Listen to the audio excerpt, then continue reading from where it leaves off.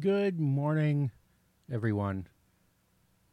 My name is Alan, and this is episode number 6 of Reflected. One never expects the Kerchunk.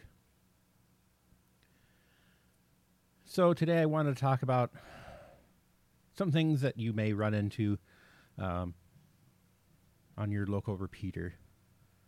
And the more people you have on your local repeater, the more likely you are to experience this sort of phenomenon. It's a bit of a pet peeve of mine, if I'm honest. And I'm sure I'm not the only one. Let's start with explaining what a Kerchunk is. So, a Kerchunk is someone who, is on the repeater frequency, the repeater channel, and just pushes and releases the PTT button on their radio just to see if the repeater wakes up and you get the squelch trail. And a lot of times, most hams have it set up to auto ID, and in some worst case scenarios, they have it's a voice IDer, and it has to then explain to you what the temperature is and the output final amplifier transmission is and the wind direction, et cetera, et cetera. It's got to transmit its life story, which is exceedingly annoying. Voice IDers and that kind of stuff, I mean, just should not exist. They're just a massive waste of time. And then they don't say anything. The Kerchunkers, they just Kerchunk it. The repeater's still there, radio's working, and that's it. I guess I don't understand that behavior. If you're going to go through all the effort to Kerchunk, you're already pushing the button. You're already there. Just say, for example, you push the button N0ZFG testing, and that's it. That's all you got to say. You're still going to hear the repeater come back to you, so you know it's working. And everybody out there knows that someone's just tested the repeater. If you just Kerchunk it, well, then maybe there's something wrong with the repeater. It's maybe it's picking up some interference or whatever, especially if it doesn't have a PL tone on the input or if it's not digital or something. So you're going to run into that a lot, especially in my area. The Kerchunking got so bad. It was absolutely terrible. Absolutely terrible. The Kerchunking would go on over top of other people talking. And that went on for months.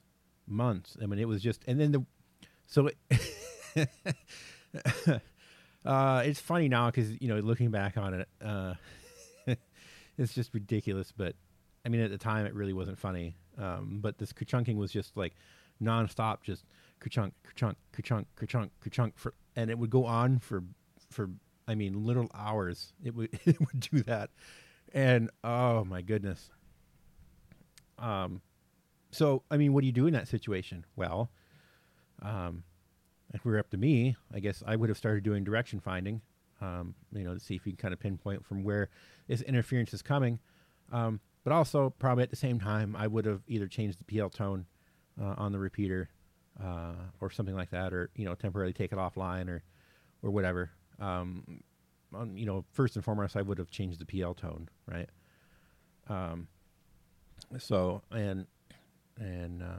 Like the repeaters I run have, I have a web-based access to them, so I can just log into them and change it and be done with it. It takes me less than 5 minutes. So, and then of course you share that change with the local club.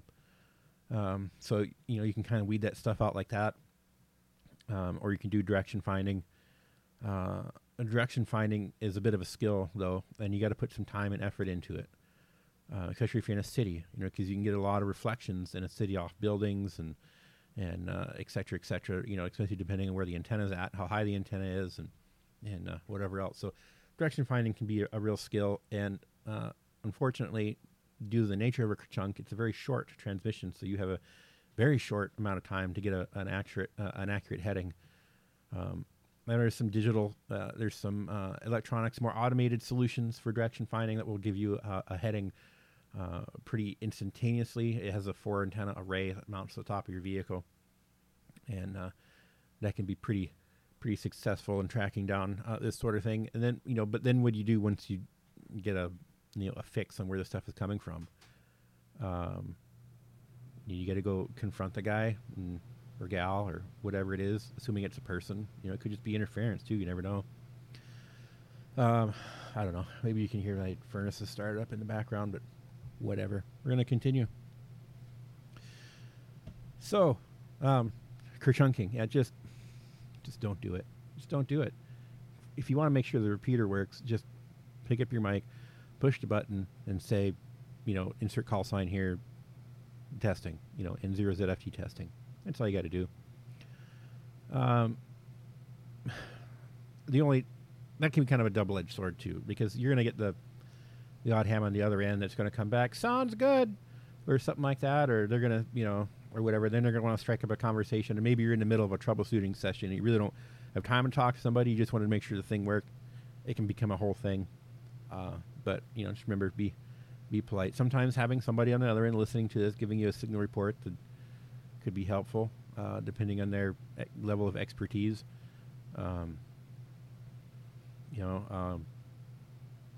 My favorite is your full quiet into the repeater. Okay, well, unless you're sitting right on top of that repeater, and you're really never going to achieve full quiet. I mean, you're just not. You're always going to have some sort of, some hissing in the background and stuff like that, or someone's going to speak in hissing. Yeah, there's some minor bacon fry going on. It's like, oh my goodness. Oh, you mean hissing, right?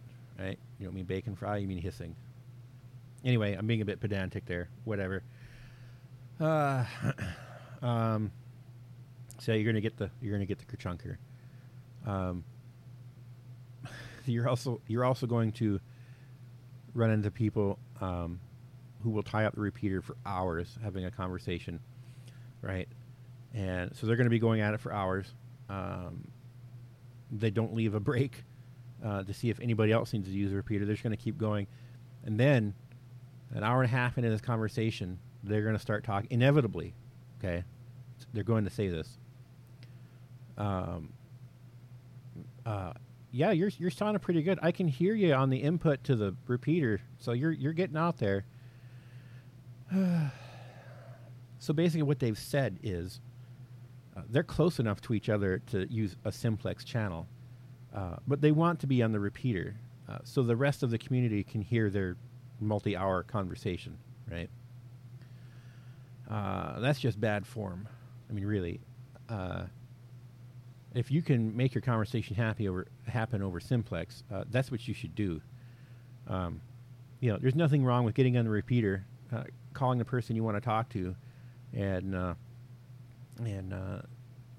if you discover that you're close enough to each other, through conversation, say, oh well, we can probably make this simplex. Let's switch over to 5.2 or something like that, and then you guys just go bugger off to simplex 5.2, 146.520, and carry on your conversation there. If you can't make it through simplex, that's fine. You can still use repeater. And I don't even necessarily have a problem with carrying on hour-long conversations. It's just every few minutes you should leave a pause, in your conversation. That the other person ends their statement, their sentence, or whatever. They unkey. Before you key, just wait a couple seconds. And then start talking. Just to see if someone's going to, key up and say break or something like that, or contact, or whatever the local agreement is that you say, or whatever you want to say to break into a conversation. It's not that hard. It's just being courteous to the fellow users of the radio system. Man, by and large, I think you're going to run into a lot of good behavior on the air. You're certainly going to run into some not so good behavior. You're probably going to hear some foul language and stuff like that. Oh man, 10 code. Man, if you want to start a holy war, start using 10 code on a repeater. I mean, personally, I don't have an issue with it. I am more comfortable with 10 code than I am Q code, and realistically, on a VHF repeater or a UHF repeater, or digital repeater, Q code has no place. It really doesn't. Even on HF, I can't stand Q code. I mean, it's what is it? It's 2023. We don't need Q code anymore. Just don't. So that's going to trigger some people. I know it. But 10 code, I don't have a problem with 10 code. I use 10 code all the time as a first responder. It's a nationally recognized form of communication. There's nothing wrong with it. I think a lot of hams get a bit, pretentious about that. 10 code. That's for the old Charlie Bravos. That's for the CBers or whatever. Who cares? So what? So what if the CBers use it? Most of us came from CB anyway, so it's not even like it's a big deal. So whatever. Go ahead and use your 10 code. I love 10 code. Yeah, he was taking a 10-100. Well, it's better than a 10-200. So anyway, so what can you do in these instances? If you're hearing bad operating on the air, what do you do? Unfortunately, there's not much you can do, right? Some people may choose to publicly berate them over the air. It's not really my style. Typically what I do is I just switch to a different repeater if you have that luxury. If not, put your own repeater on the air. Again, if you have the means to do so, go ahead and do it. For example, I have a P25 system on the air, which is by special access only. So, which I might point out is in the business band. So, before everybody freaks out that you can't have access only stuff on amateur radio band that's not ham radio. I don't know.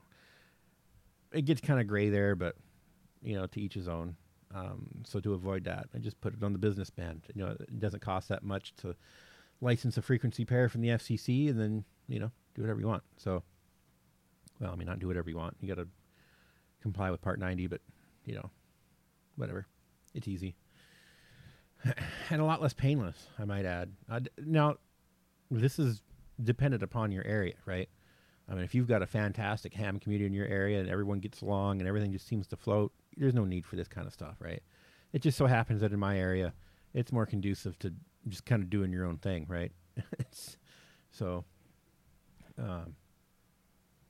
I mean, it is what it is. Unfortunately, there's not much you can do about it other than change the channel in most cases, which is unfortunate because if you only have the one repeater in the area, you're kind of hosed at that point. And it's unfortunate because, I've known quite a few people who have wanted to get into amateur radio, and they come over to my place and hang out for an evening and, listen to what goes on, and it kind of turns them off to it, in large cases, in large cases in my area, there's just nobody out there. You pick up the mic and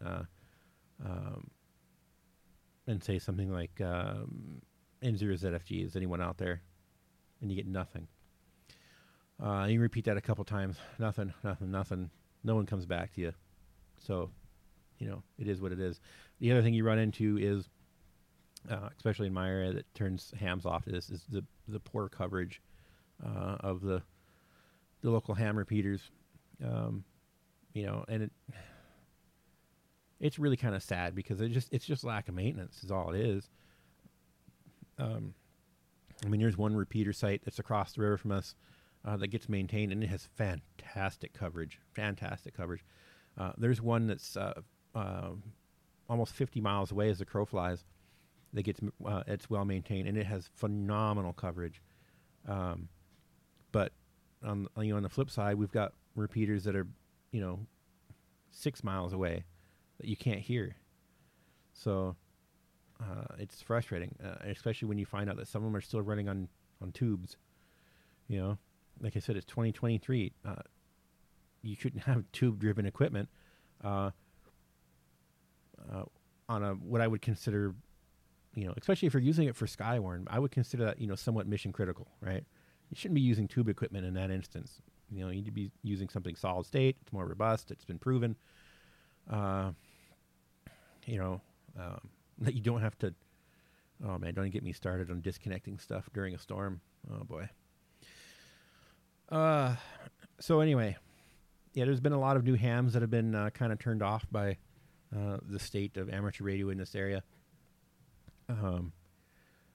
There's also, on the flip side of it, there's also some new hams that have got into it because of the state it's in, because they want to, improve things. They want to try and add to the community. That makes me happy. It really does. I love it when we get fresh people, a fresh perspective into the hobby, and who want to change things for the better. Because when I got into it, that's what I wanted to do. Unfortunately, I was a lot younger then, a lot more naive, a lot more gung ho. We'll say I didn't want to wait for the bureaucracy and the red tape and et cetera, especially in this area, especially when you're dealing with a club, like a club-owned piece of equipment. I mean, I think getting laws passed in Congress would be easier than getting something approved by a local ham club. Your mileage may vary. Maybe your club is very proactive and very forward-thinking and embracing of the new technology and stuff like that. But there's a few out there that aren't. Like just bringing up PL tones instead of a carrier squelch. I mean, something that simple can start this ridiculous argument that just goes on and on and on about, well, you're going to exclude people who have older equipment that can't do PL tones. I'm like, who is still running equipment that can't do PL tones? Seriously.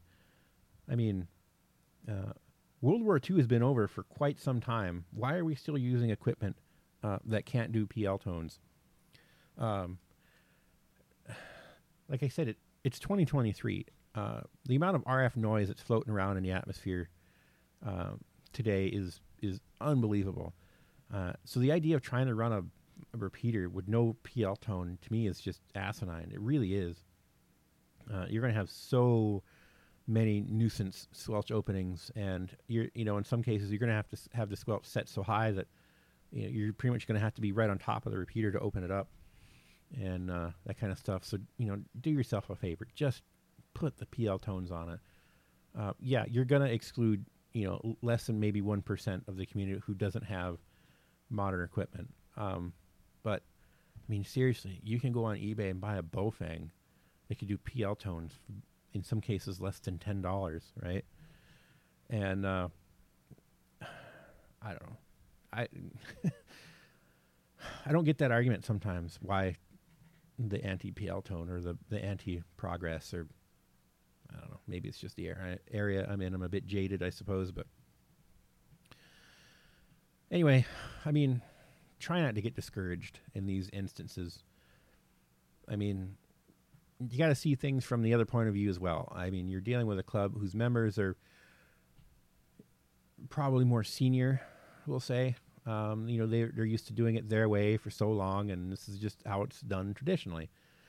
And in some cases, there's nothing wrong with traditional. But on the other hand, if you're going to be using things for Skywarn or races or whatever, if you're going to deem this equipment mission critical, maybe you need to upgrade it to some more up to date, some more modern equipment with the features that will allow you to do the more useful things. For example, setting up your repeater with, you can even do this with PL tones, right?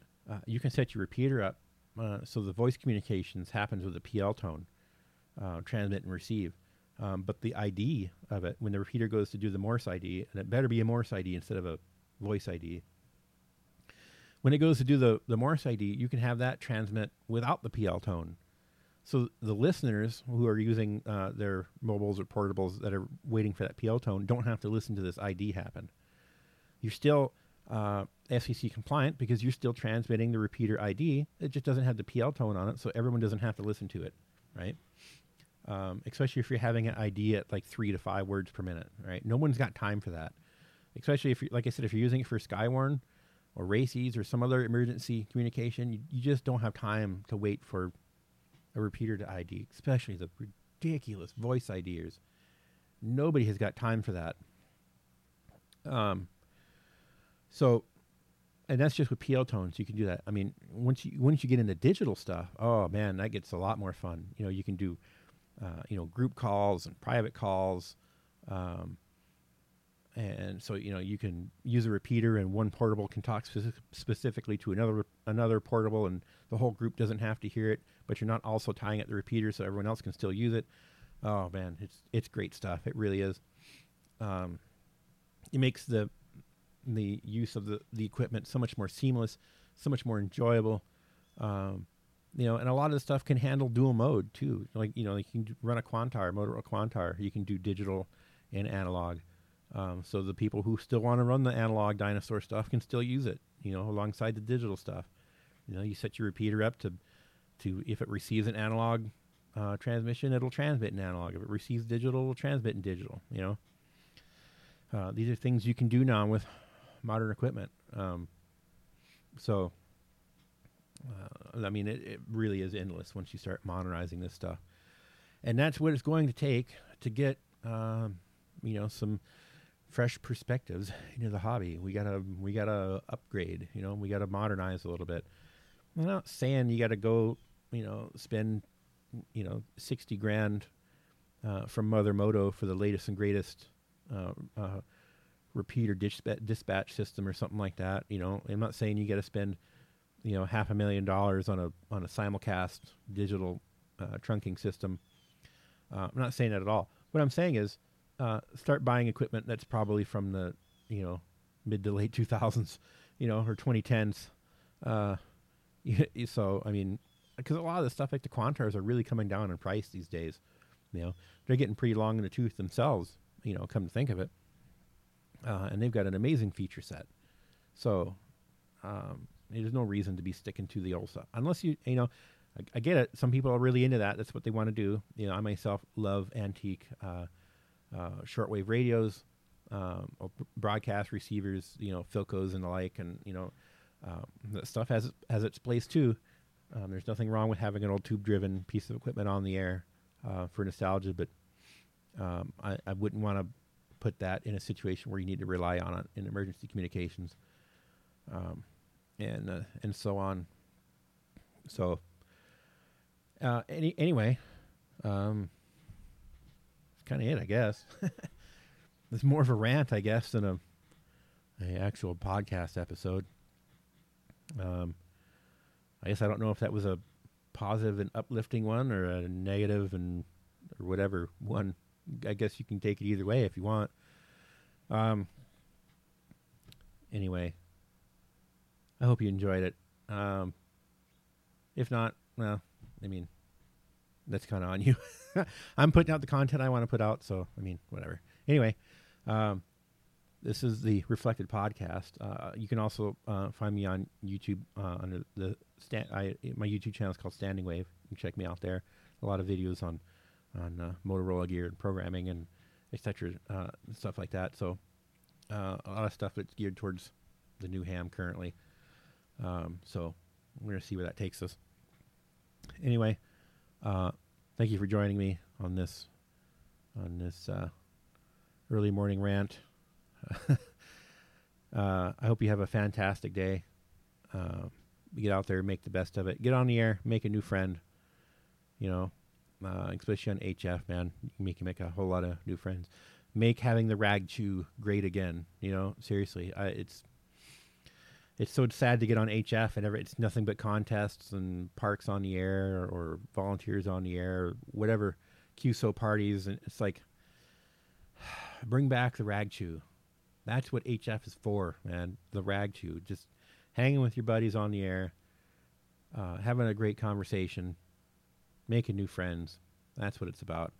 That's what makes amateur radio fun for me, is meeting new people on the air. So hopefully I meet you on the air someday. If you get at least your general ticket, or even if you've got your tech ticket, maybe I'll meet you on 10 meters somewhere. So, especially with this solar cycle, it's fantastic. Anyway, my name is Alan. Hope you have a great day. In 0, ZFG, out.